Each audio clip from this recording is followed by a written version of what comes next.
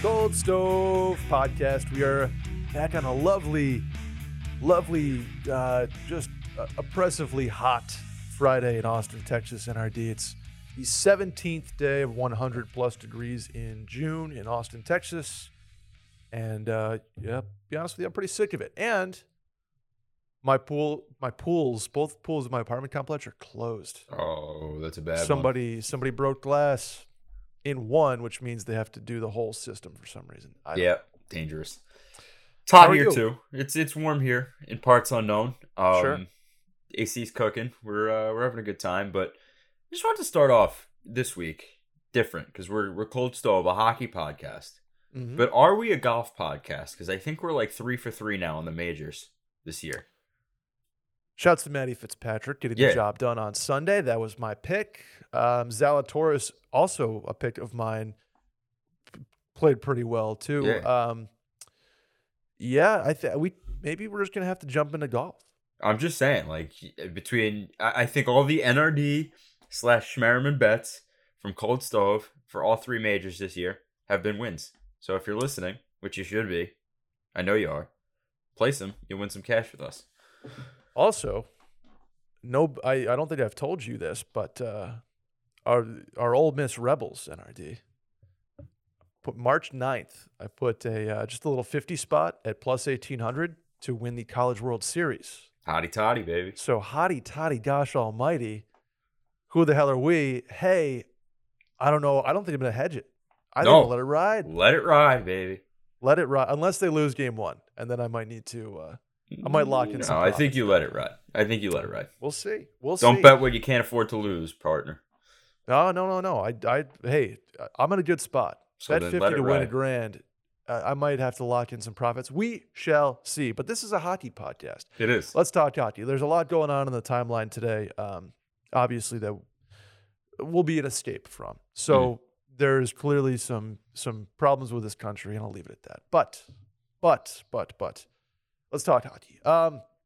The coaching carousel continues to spin like a roulette wheel. You know, some things are going to work out, some things are not. Officially, the balls have landed in Dallas, Philly, Edmonton, Chicago, and Florida. Most recently, Luke Richardson rumored by, I believe, Seravalli to Frank, Chicago. Yep. All Frank on that one. And Paul Maurice in Florida most recently. Comments on either of those two guys, and is Paul Maurice just kind of trading in the cold winters of Winnipeg for the relatively nicer weather in Florida? Yeah, that's what Maurice is doing now. So I didn't realize this, and shame on me, but Maurice hasn't really had a ton of success out of the first round in the playoffs in his coaching career. That being said, and I tweeted this, after the news broke about Paul going to the Florida Panthers. Brunette is not a bad coach. I think he's earned his keep as an assistant coach, well respected in that locker room. I think he needs more time before he takes charge of a President's Trophy winning win now team like the Florida Panthers. And I think you saw that, especially in the second round against Tampa, but also in the first round against Washington. They struggled against a defeated and depleted Washington team without, Tom Wilson, and with Ovechkin, who was huffing wind out there every shift. He was gassed, and they struggled, and they went to 6 games with them, and then they got swept by Tampa. So I think that there were signs, there were, little cracks in the armor that Andrew Brunette might not be ready for the big time job like that. So is it surprising? Kind of, but not really when you look at it through the scope of, I think they needed somebody with a little bit more veteran respect and leadership behind the bench there. Brunette's got a massive offer to stay in the organization. We'll see where that goes. Yeah, I just think it's so hard, especially on a veteran-based team. And not that Florida's like the oldest team in the league by any means, but they do have vets. It's so hard for an assistant coach to step up on that same team. That's why, I don't think I would ever, if I'm a GM or if I'm an owner, I don't think I would ever hire an assistant coach that's been with me to be anything but an interim. I know it obviously happens. There's success stories like Don Granato, for example, assistant before being the head coach. But Craig Berube. And Don Granato was more of a development coach, kind of father figure type of coach versus the younger players coach who's going out and having, Chateaubriand and Camus with the boys at a dinner, talking, telling stories, right? Like it's hard for the players coach guy to become the hard ass if you're in that same organization. Very, very difficult. That's why a lot of the times it's fun interim, because it's like, oh, the boys are having fun. Usually if there's an interim head coach, there's a lot less pressure because the team has not been performing. So it was just obviously a very weird case with Florida where Quenneville Quenneville leaves and they're a playoff team. Yeah. Regular season, you can let it ride. But when the scores reset and records are 0-0, coaching is involved and hardassery is involved, right? So it's very difficult for an assistant to step up in that way. And to that point about letting the regular season ride out, like if this Quenneville situation, if everything kind of went down in the offseason prior to this year, Florida would not have just promoted Brunette. They would have underwent a coaching search just like they did now. So to say that Brunette got shafted, I don't think it's fair to, Zito and that front office there in Florida. I think they did their due diligence. They interviewed, Brunette just like they would any other candidate. And they're a team that can repeat their success this year. I really do think so. You don't score that many goals in the regular season and then have that much of a fall off. They have the offense there. Jonathan Huberdeau had a career season. Hopefully he builds off of that. Alexander Barkov is great. They have guys in that system in Florida. They're going to come up, a couple of Finnish prospects. They got Lundell. They have players there. I think they can repeat the success. Jury's still out on what's going to go on with Paul Maurice there. Like I said, wasn't really aware of the fact that he struggled that much out of the first round in his coaching career. But he was well respected in Winnipeg. He brings a different perspective to that locker room. There you go. How about in Chicago, Luke Richardson, perennial assistant coach, getting a shot in the big chair in Chicago. No pressure, right? Well, ironic as it is, there might not be much pressure with Connor Bedard sitting there and Matvei Michkov and a couple other guys in the draft next year. Especially. So you think Chicago's going to be that bad? I do. I think Chicago, barring any Alex DeBrincat Patrick Kane trade that goes down in the next 3 months, Chicago is committed to rebuilding this thing from the ground up. They went for it last year. I know it's a little counterintuitive after giving all that money to Seth Jones, trading for Tyler Johnson, bringing in Marc-Andre Fleury, but they were quick fixes under a different general manager in Scotty Bowman and a different front office. Now they have Kyle Davidson there running the show.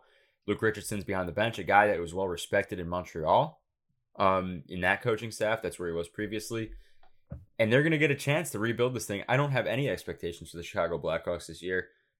As funny as it sounds, no pressure. I really don't think there is. I think they're totally content with seeing where this season takes them and sitting pretty in the lottery next year.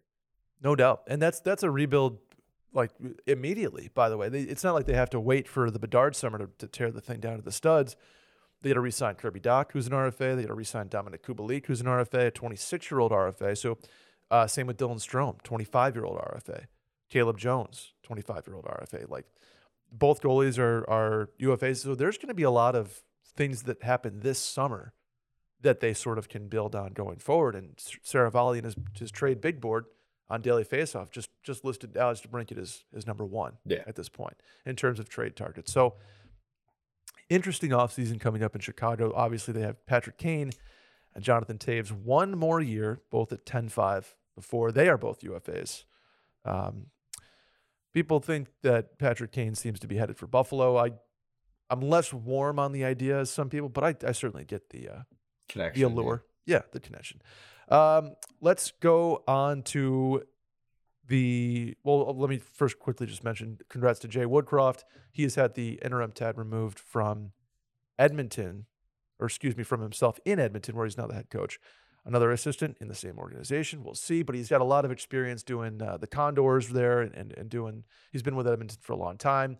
Older guy, never been like the players' buddy coach, just a good coach. So I think that's probably a better situation than a younger players coach that gets forced in like a Brunette, for example.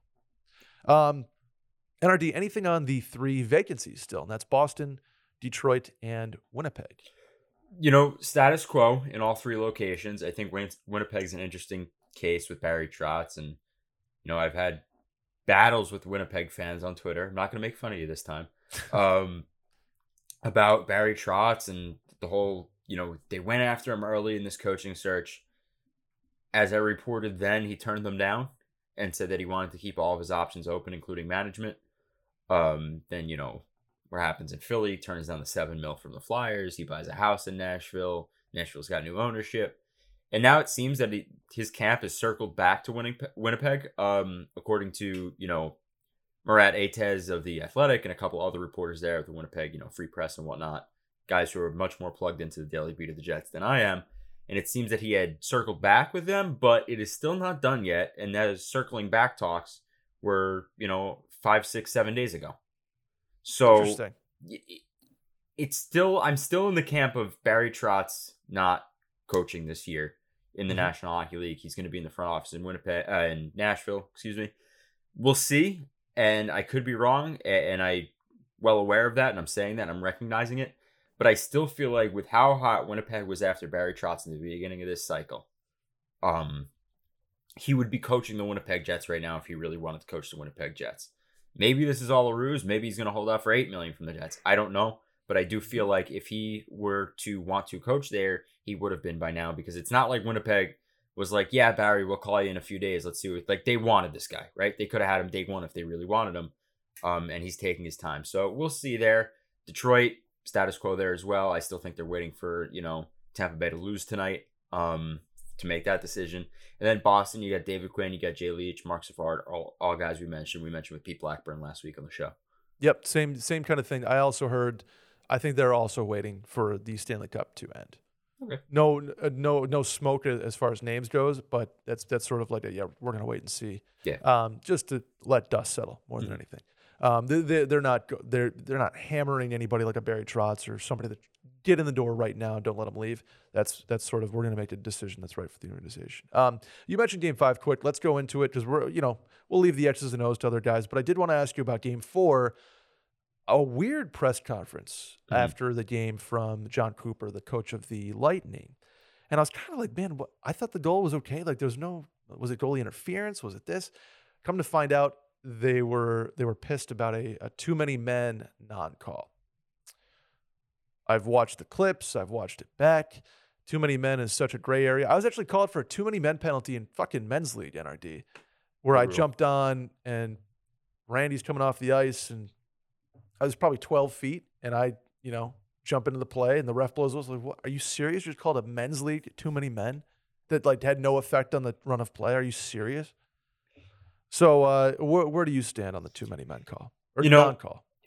It is a gray area. It's extremely subjective. And to John Cooper, I'll just say this: they got caught with 7 guys on the ice in a game-winning goal against the New York Islanders last year in the Eastern Conference Final, and they got caught with 7 guys on the ice on the game-winning goal in Game 4. They just were on the defensive side, so they're not going to get called for that. They were obviously on the long change because the game was in overtime, so it's the 4th period. You got the long switch, and their defenseman got caught back, so they technically had 7 players with skates on the ice. I was going to say, I like how you give the goalies more. You give them they're more of a person. No. So I'm not counting the goalies in that. Oh, they had 7. Both their defensemen on the way, or both, I'm sorry, their wingers, because they were going back into the defensive zone. Both their wingers who were forechecking after I forgot who gave the outlet pass up to Kadri, up the wall there. Those 2 wingers that were forechecking for Tampa got caught on a long switch. Obviously, the linesman let it go. It's probably maybe a good 6 or 7 feet. But, by definition of the rule, they also were caught with their pants down as well. So I'm not going to say it had no effect because Kadri came on for Nathan McKinnon, the guy who was at the bench. They definitely got away with a longer change, but wasn't like Nichushkin was actually closer. If Nichushkin came off and Kadri jumped on, it would have been fine. And I think that's what Kadri thought was happening. Exactly, and he said that in the post game. I think that to me, it's a nothing burger. It doesn't really make a difference in my eyes.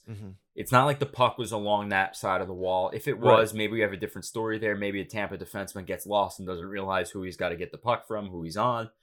But, Cooper being a very litigious guy and a lawyer in his own right by trade, I could see his frustration, and it's not going to make a difference because the Colorado Avalanche are going to win Stanley Cup tonight. Yeah, well, but you could argue that it does make because that's the series right there is 2-2 versus 3-1, and now a hurt Braden Point, who's out until at least game 6 according to Cooper.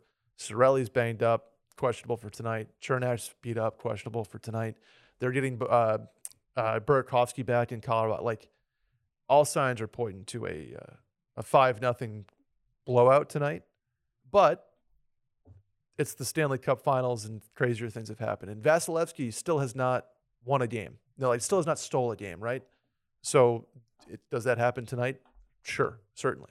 Could absolutely happen. But in my opinion, I don't think you'd call that too many men. Can't. I don't think you'd call that too many men. And if they had called it, sound like Tucker Carlson there. If they had called it, I don't think you could have reversed it. Right? Like you know, if we're doing the NFL like penalty, taking a look at what is a catch, what's not a catch, what's a penalty, what's not a penalty. The evidence was there. You couldn't have reversed it. Well, yeah. But I think you're correct in not calling it in the run of play. You have to let the play go, and then if Kadri gets off the bench and skating up the ice with a puck, and Nichushkin bailed out of his change, yeah, that's obvious. This was just they got caught in a long change. Exactly. I don't think the only thing that scares me. I hope that this doesn't become one of the new things you can challenge for in replay review. I think that we need. Be so annoying. Yeah. The offsides that got taken away in game 3 it was. Mm-hmm. And offsides in general. I'm not saying it's not a great job by John Cooper and staff to challenge that play because it is by definition. But I think we need to institute some sort of statute of limitations on offsides and zone entries because if you enter the zone with the puck and then have 2+ minutes of zone time with minimal effect from that entry, right? Like, to me, there's got to be a shot clock in play where the offsides directly affects the outcome of the play, and that's a goal. Mm-hmm. You can't have 2.5 minutes. Like, say you're breaking into the zone on the power play, you control all 2 minutes in the offensive zone on the power play, but your initial zone entry is off. To me, that's a problem. I don't think that should be allowed. So I'm scared of this becoming a thing now where we can just challenge everything on the ice. Like too many men or whatnot. It's all coming. NRD robo lines, robo footballs, robo strike zones. It's all coming. It's ruining the game, man. No, it's ruining the game. Let's do one more thing on news and notes before we get into the offseason stuff that we are best at. Dale Talon, back from the Florida Panthers graveyard to join the Canucks as a senior advisor in the front office. Speaking of the Canucks, one thing on JT Miller, they are far apart on anything. And 2, Kuzmenko, the KHL superstar, has ended up with Vancouver. And then the other 2 news and notes in the front office roles, Megan Hunter promoted in the Blackhawks front office to assistant GM, and San Jose still looking for a GM. Kevin Wheat's ESPN Zone has sort of been in the ballpark on that. Nothing new to report there, I believe. Correct me if I'm wrong. No, you are spot on. Anything on Kuzmenko and JT Miller before we go? Kuzmenko's an interesting case. He was down to Edmonton and Vancouver. The allure of playing with Elias Pettersson or Connor McDavid was big for him, and he went with Vancouver. And I think he's going to do really well in Vancouver. He's one of the rare Russian signings, unlike Shipachev or whoever it was in Vegas, who kind of fizzled out very quickly, or Nikita Gusev. I have a ton of hope for Kuzmenko. Interesting. I think he could be a player. In that, the free agency, sort of the wooing of the recruiting of him, do you think that they had to basically say, don't worry about JT Miller, or don't worry about Brock Besser, or don't worry about so-and-so because they're going to be gone type of thing? Maybe, maybe not. Maybe a little bit more with JT Miller than Brock Besser because that's still up in the air at this point. He's still an RFA, if I'm not mistaken. But, it shouldn't matter because the more talented you could put in that top 6 and supplement a guy like Kuzmenko with, I think would appeal to him. And I think that was what his appeal to him was in this whole sweepstakes, if you will, between Edmonton and Vancouver, the allure of playing with top talent, because Edmonton's got a lot of top 6 talent as well, including Evander Kane, who might be a San Jose Shark while he's an Edmonton Oiler. We're still not really sure what goes on with that. watching Edmonton was so fun to watch. Like McLeod is a guy that Cody McLeod, like he did me on the Brett Merriman team because he skates like Connor McDavid. You know, not like exactly, but you know what I mean. Like he has that power, that stride, that crossover like mentality. He's on the Brett. We're gonna Brett and I have been talking about this off recording. We're gonna post the Brett Merriman All-Star roster very soon across the Cold Stove Pod socials, so you can tell Brett why he built a great team of fourth line grinders. There you go. By the way, breaking news from Dregs NRD. Oh. Speaking of teams north of the border, Barry Trotz has decided to not immediately jump back into coaching. Trotz informed the Winnipeg Jets of his decision today and intends to continue on focusing on family. Yeah, see? So, proves to you we record these live and in the moment. That's what I just said not even 30 seconds ago. Basically, Trotz said, doing personally stuff, deeply appreciative of Winnipeg's owner, Mark Chipman, Shovel Dayoff, etc., in their commitment to getting him there. Jets, basically a very complimentary statement to the Jets, and they'll move forward immediately with their coaching search. So here we go. Yeah, Barry Trotz taking a year off to hang in Nashville, apparently. Montgomery was their second guy there. Jim Montgomery that they were talking to. We'll see where that goes. Interesting. Pagnotta quote tweeting said, maybe Travis Green gets a look here too. I wouldn't. Pagnotta's clued in to the Vancouver guys. So. Keep an eye. Keep an eye. All right, NRD. Let's talk Flyers, shall we? Philadelphia. Joel Farabee kind of coming out of nowhere with a disc replacement of his own. That list now includes Joel Farabee, Tyler Johnson, and Jack Eichel. Are we concerned about this? The timetable puts him a little after the opener of the regular season to come back. Does this mean Philly is looking around for forward help?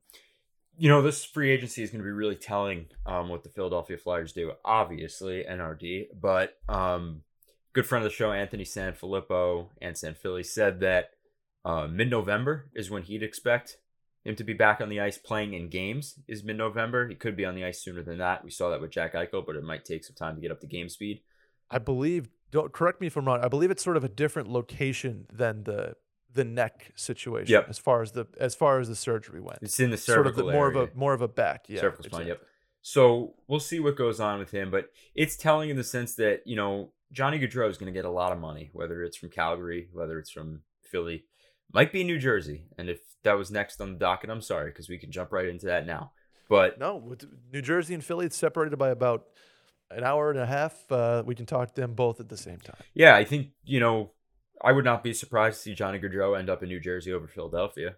Just from what I'm getting so those that remember how this podcast came to be last year, free agency, we talked about Dougie Hamilton, New Jersey Devils. Me, you, and the crew, we sat on Trade Melt Live or Free Agency Live, and we said that New Jersey is going to pay for Dougie Hamilton. And then sure enough, 6 hours later, they did. Mm-hmm. I'm getting those same smoke signals that New Jersey's ready to spend again this year. And Johnny Gaudreau would be the common fit there. He could play on the wing of Jack Hughes, They have Jesper Bratt, who I think that because they don't have any traction yet in talks and they're still off base a little bit between the Bratt camp and the New Jersey Devils, I wouldn't be surprised to see his name thrown around a ton at the draft. And I wouldn't be surprised to hear it from the New Jersey side of things. Like New Jersey seeing what's out there for Jesper Bratt, clear up a little bit more money, see how much more they could spend. Bring him to Buffalo yesterday. Wouldn't be a bad Perfect fit. On that same note, rumors that because of Gaudreau and they kind of want to move on from Blackwood and they have the second overall pick. That second overall pick I've heard is very much in play, correct? Correct. Very much as far as trades goes. Because they're on paper, they've been doing the rebuild thing for 3 or 4 years now. This should start to be the turnover moment where, especially with a coach like Lindy Ruff, I mean, this is the moment where it's like, okay, New Jersey's got to take a step. And on paper they should, but also in the offseason you hear them talking about, well, Zacha is available, and Bratt's available, and Blackwood's available. So is it like kind of, I'm going to use this analogy, it's sort of like trimming the fat or trimming the trees and getting it just right for next year, or what is going through the head of Tom Fitzgerald at this point? Well, he's got an opportunity. I think that, as we said, the comments that Jack Hughes made about Lindy Ruff probably save Lindy Ruff for another few months. There's goaltenders also in play for the New Jersey Devils. I think Ville Husso is a great shout. I think the New Jersey Devils are going to be keen on the Connor Hellebuyck situation in Winnipeg now. I heard Primo as well in Montreal. Caden Primo in Montreal is a good shout, but I wonder if New Jersey just says, here we have an opportunity, we have the assets to go for a great goaltender, and that might be Connor Hellebuyck. Because we know John Gibson's not necessarily out of Anaheim right now. He's like in and out. But we'll see what happens with Hellebuyck, because we know he might not be around for the long haul either if Winnipeg decides to rebuild that. I think he makes a lot of sense in New Jersey. Man, and we talked about all these potential moves. Is the draft the first pressure point of this offseason where things are going to start, the wheels are going to start to turn, or do you see offer sheets with RFAs being more of a first step in this offseason kind of wheels turning momentum? I try to think of what we talked about. Okay, where's Zacher going? Where's DeBrincat going? How about Fiala? When in this offseason are teams going to start to say, okay, here we go? Or is it going to be like you ever watch the bike racing where they're going around in the loop and they're very slow, very, very slow, and then somebody makes a move, and then all of a sudden it's just floodgates. Yeah. So I guess my question is, when do the floodgates open this year? Usually it doesn't happen during the playoffs because the GMs have this weird respect thing. They're allowed to make trades, but they don't want to steal the thunder from the Stanley Cup. So they won't do it now. We have the draft coming up later on. July 7th and 8th. From La Province de Montréal, where the Canadiens have the first overall pick. And I think it starts with them. I mean, I do believe Kent Hughes when he says that decision hasn't been officially made yet. I do think Shane Wright's the better player, but I'm a big fan of the rest of the board as well in the top 5. I think New Jersey can get a real player there at number 2. But the fun will start with New Jersey at 2, especially if they're looking to move that pick. I mean, you have DeBrincat there. You have the Flyers, Flyers are really interested in Alex DeBrincat. They have the 5th overall pick. They have guys like Bobby Brink, that may be of interest to a rebuilding Chicago club. If the Flyers say we'll give you 5 and Bobby Brink or something like that, does that get the party rolling? That's in the top 5 of the draft. So we talk every year about the draft being this big, everything's going to happen in the draft, right? You're going to see GMs running up their central registry. Some years it happens. Most years it doesn't. But there's a lot of truth to the discussions that happen at the deadline. The discussions that are going on now do start to really kick off at the draft when teams have to make decisions. And I don't think there's a bigger decision right now than what New Jersey does at number 2. Speaking of a guy who's tossed around at the deadline heavily, that's Riley Smith in Vegas, who has now re-signed. So take Riley Smith's name off of every trade board on the planet.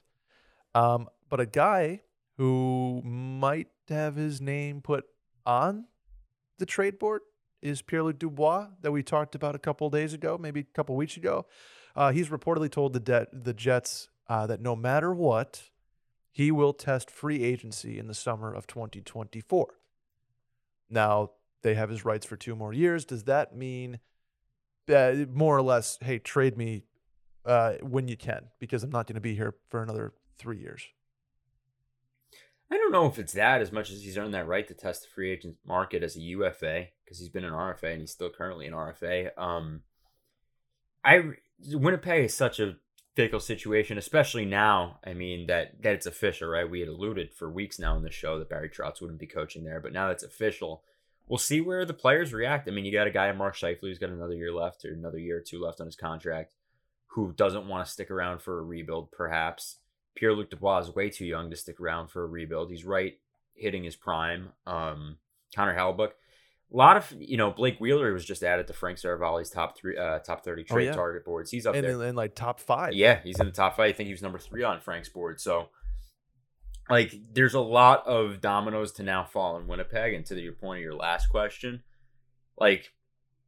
doesn't surprise me that PLD is I want to test free agency. And it doesn't necessarily mean he wants out today. I think that it's still a wait and see in terms of what the players feel about that situation, in the next year or two. But he's earned that right to test, and I don't doubt that he would because he can get paid on the open market.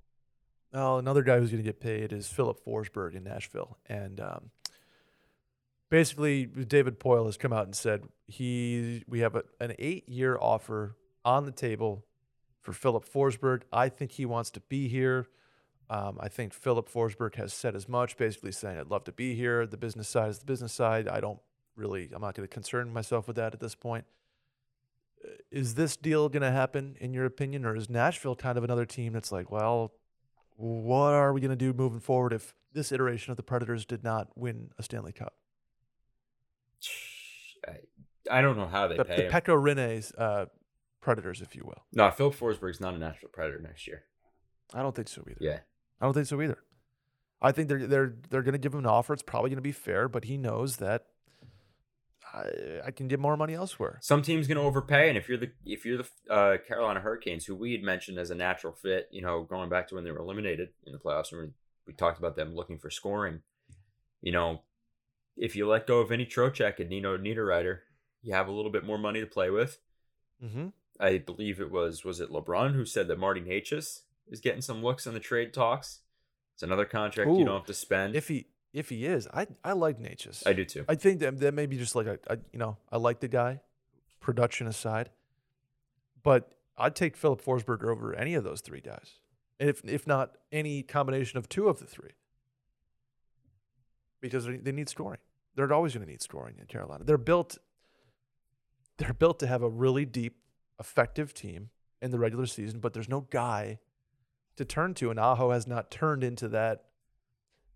If we need a goal, the whole bench is looking at Aho like, you're the guy. It's kind of like, well, are you going to score? Are you going to score? Are you going to score? So maybe that's a fit, and maybe that gives Forsberg the opportunity to be the guy. Not that he wasn't necessarily the guy in Nashville, but maybe that's the platform he needs. Like, okay, you're getting paid like the guy, go be the guy. And they have some flexibility, especially if they don't bring back the two that I mentioned, plus Tony DeAngelo. They're going to have a little bit of flexibility to work with. So I'm interested to see if that fit comes to fruition. And if not, we'll see if the Johnny Gaudreau loser, whether that be Calgary, whether that be New Jersey, Philadelphia, gets involved in Philip Forsberg, who might be a little cheaper than Johnny Gaudreau. Sure. Not a bad backup option for sure. A guy who is reportedly back on a 1-year deal that I would assume is cheaper than his current contract is Patrice Bergeron in Boston. That's Joe McDonald putting that out there. Is that sort of just a thanks for everything? Here's a 1-year deal. We don't want to necessarily send everybody home from camp just yet in Boston? Yeah, it's more or less what that is. There you go. One thing I did want to talk about is the Buffalo Sabres NRD. Darren Dreger went on the Instigators today and kind of basically laid out here's some plans moving forward. It's talking to Kevin Adams about this. We're talking about, but I can boil it down to they're looking at top 6 forwards, bottom 6 forwards, defensemen, and goaltending. Did I miss anything there, NRD? Looking for a mascot, looking for a team, looking for a new home, new ownership, perhaps. You never know. But basically, more or less, is they're in the market for everybody, and I think they need to be. We've talked about Victor Olofsson. I think they like him. I think they like hearing offers for him. We've talked about Casey Middlestat. Same thing. I think they like him. I think they like hearing offers for them. They need a starting goaltender. John Gibson has been thrown around because of the contract situation. They can kind of afford to eat some money. Terry Pegula is not a fan of that proposition because he doesn't want to pay a guy like that for a long time that's not going to be effective for a long time. And the wheel spins madly on in Buffalo. Continuously spins in Buffalo. Their defense, they might have the youngest defense core of all time. If maybe like the David Jiricek drops to them at 9, don't think that's going to happen. But if it does, Jiricek, Power, Dahlin, Yoki Haru, Fitzgerald, they're going to have no veteran defensive blue line presence, and that, I think, is something they're trying to remedy this offseason. PK They're not going to overpay for a guy. No, but that's been a popular name in that situation. I don't think it. That's my opinion. Now, my journalistic analytical brain, I haven't heard that at all from anybody besides Twitter. So does it make sense? Sure, for a year or two at a discounted contract. Do I see it happening? Not right now, based on what I've heard inside the walls, but Twitter seems to love it. So if Twitter was the judicial, end all be all for everything, I think we'd be in a lot of trouble across. Not that we're not. Fuck it. Not that we're not, regardless. But I don't see it right now. And if I'm wrong, I'm wrong. And we have a big time veteran personality presence in the locker room. Yeah, which is not a bad thing to have. I think PK is a great guy. So, what he can do on the ice is not necessarily equivalent to how, important he is in the community, what he did with the Children's Hospital in Montreal and what he's done in Nashville, New Jersey. So it doesn't hurt to have that type of guy in your organization. No doubt at all. More on the offseason stuff with who should this team go for and hypothetical trades, etc. We'll do some of that as the offseason kind of gets into full swing here. Before we jump out of here, this quick little cold stove. Let's do awards, NRD. We're gonna not necessarily debate, but we'll mention them. Hart goes to Austin Matthews, Norris to Cale Makar, Ted Lindsay to Austin Matthews, Calder to Mo Sider, and the Vezina to Igor Shesterkin. Do you have a problem with any of those? I have a problem with the Hart Trophy. Interesting. I do. How so? I do. And, I want to see, it's been a fun episode because I'm having some fun with the Winnipeg fans as we're recording this right now on Twitter. There you go. But one, I want to go grab this tweet. So this is great radio. This individual that tweeted me that night, Oliver Wallstromstan on Twitter, said, really makes me wonder if that anyone decided to actually put up 90 plus points in the 2015 season, Price wouldn't have won the Hart Trophy that year. Igor had a better season than Price did in 2015 and only got third in the voting. And I agree. I think that there's an inherent bias against goaltending for the Hart Trophy. I think they only want to vote for goaltenders if they have to. Igor Shesterkin put up probably in the top 7 of best statistical seasons for a goaltender of all time. And it beat out the season in 2015 by Carey Price, and it was close to what Dominik Hasek did in 98 when he won the Hart Trophy.